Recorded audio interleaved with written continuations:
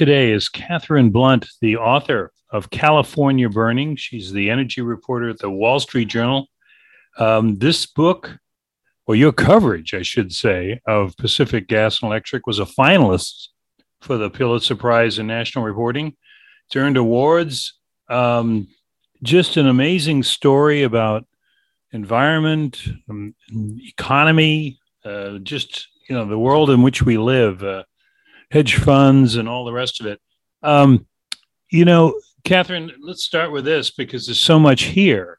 We're talking, of course, about among other things, the wildfires that occurred in California that I guess brought the house down. I was thinking, Katherine, and this speaks to my ignorance and maybe of others, that, when we think of wildfires, certainly out in California, which has been such a news thing, sometimes you think of a lightning strike and, oh, yeah, there's been drought, so those trees are like tinder. Boom, up it goes. That's not the story here. I mean, obviously that's happened, but we're talking about negligence, utility like PG&E that just didn't take care of things.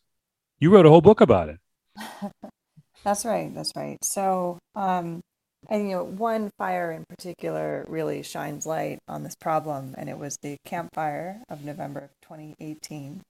It happened early in the morning when a very tiny hook hanging from a transmission tower in a remote part of California broke in half and dropped a high voltage wire.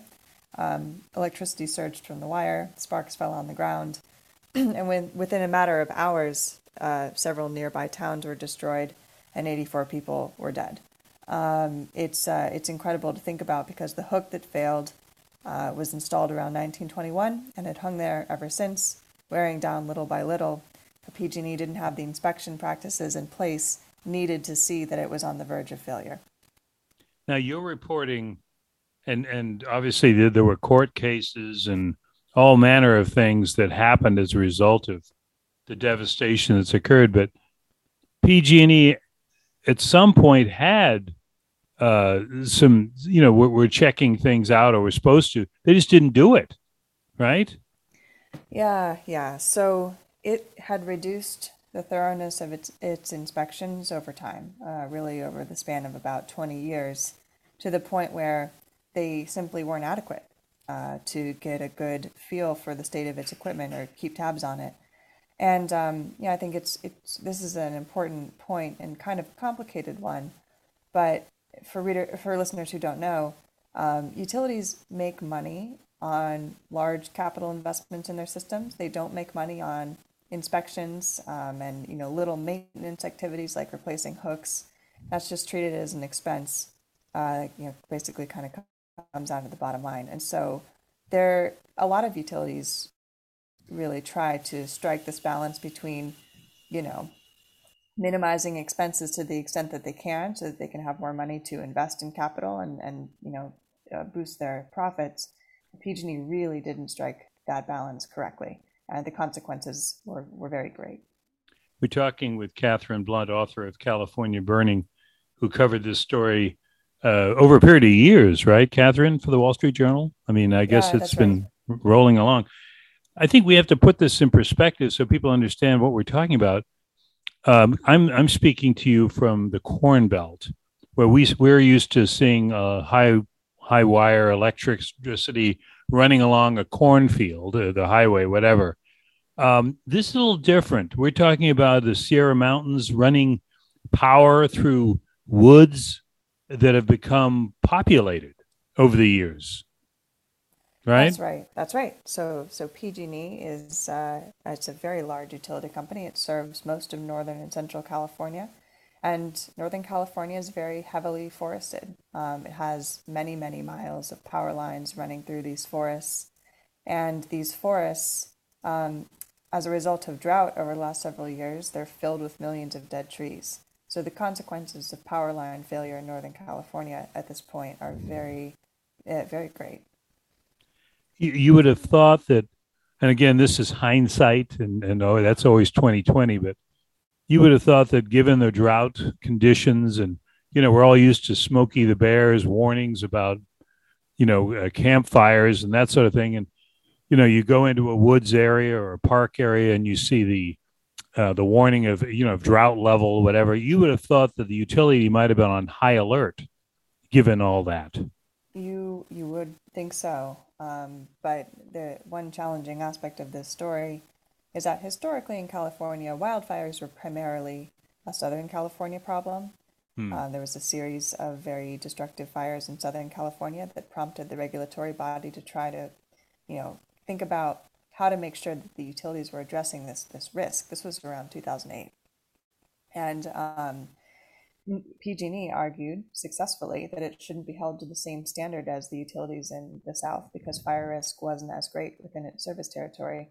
But that proved really, really short-sighted because already, even in 2008, you were seeing larger and more destructive fires as a result of the drought and the very dry tinder-like forests, and it only got worse as more trees died.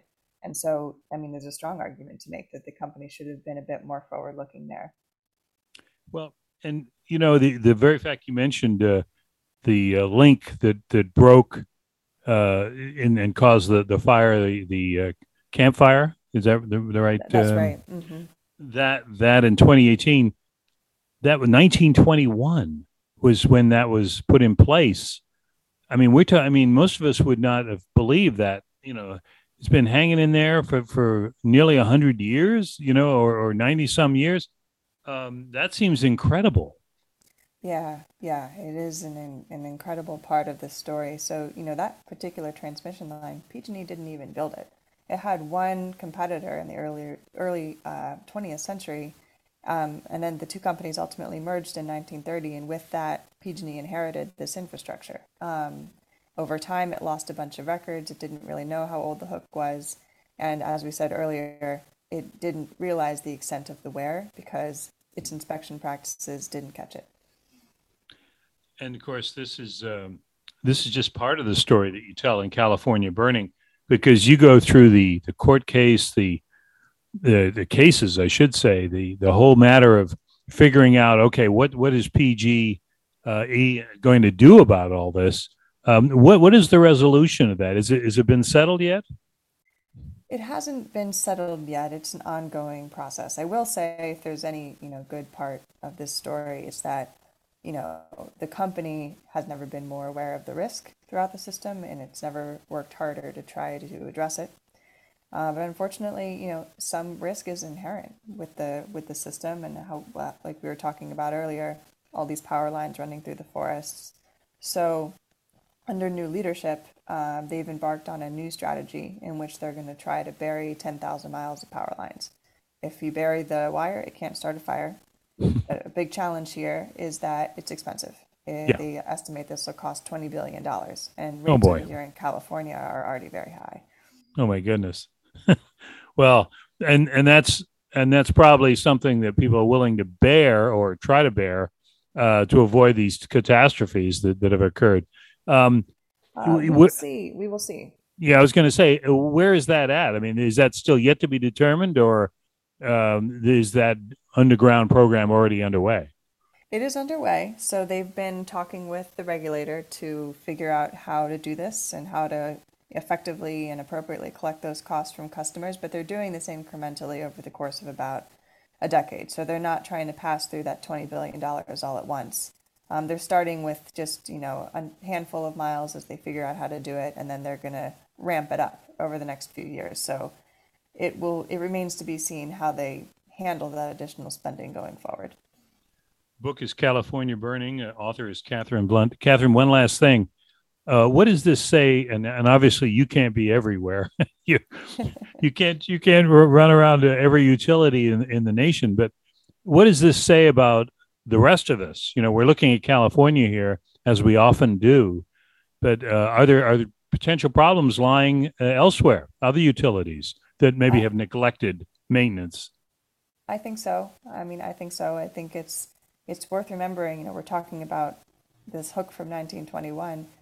It's not necessarily anomalous. Across the country, the power grid is very old. A lot of transmission lines, in particular, predate World War II or were built around that time.